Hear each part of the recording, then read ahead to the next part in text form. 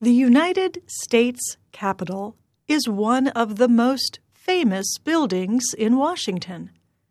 The Capitol building is also one of the best-known symbols of the U.S. government, and it has been around for almost as long. The country's first president, George Washington, set the cornerstone for the building in 1793. At the time, the country's government was only about 5 years old, and the capital city was Philadelphia, in Pennsylvania. But national leaders were preparing to move the capital to the District of Columbia. They identified a hill on which to build a new home for the U.S. Senate and House of Representatives. The area around it was mostly grass, trees, and water. In other words, a swamp. But the country's leaders imagined that one day it would be crowded with people and buildings, and they were right. Yet efforts to set up the Capitol building were slow. Several architects were asked to work on the project and later dismissed. The design of the building kept changing. Finally, lawmakers began meeting in one side in 1800 and in the other side in 1807.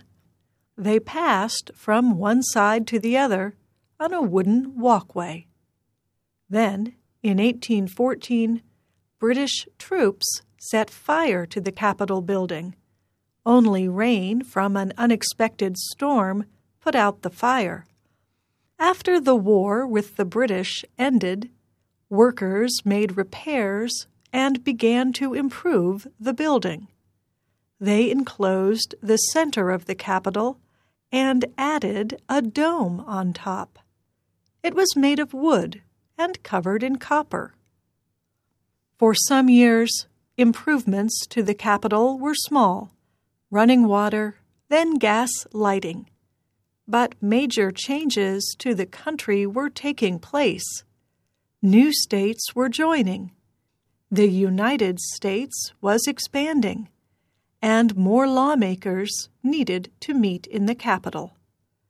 By 1850, lawmakers agreed that the building was too small. Architects and builders set to work again. In time, they would double the length of the two sides of the Capitol. But the increase caused a new problem. Now the dome looked too small. However, the nation was facing more serious troubles. The southern states were threatening to withdraw from the Union. They objected to the power of the federal government, especially its efforts to control or end slavery. By 1861, the country was fighting a civil war. Most work on the Capitol came to a stop. At times during the Civil War, the building served as a place for soldiers to sleep, a hospital, and even a place where baked goods were made.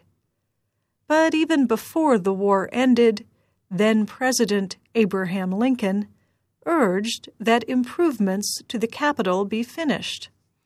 He reportedly said, if people saw work continue on the Capitol, they would accept that the Union would go on.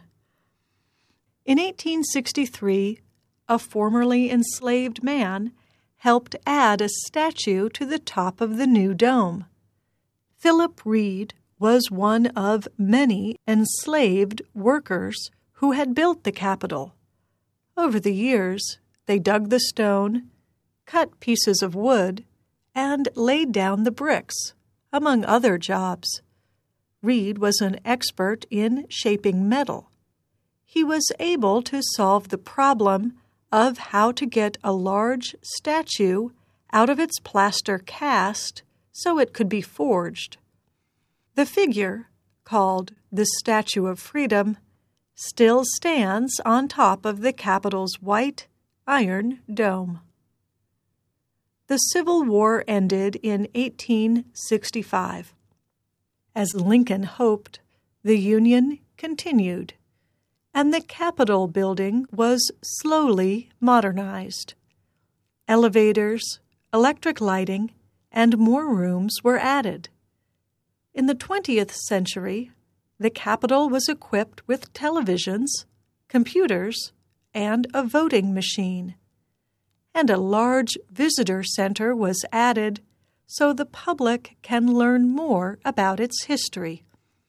Today, the area around the Capitol is completely different than it was in 1793.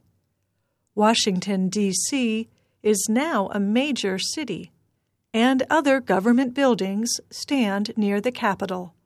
They include the U.S. Supreme Court, the Library of Congress, and even the Voice of America. But the Capitol remains the seat of U.S. lawmaking and a well-known symbol of the federal government. I'm Kelly Jean Kelly.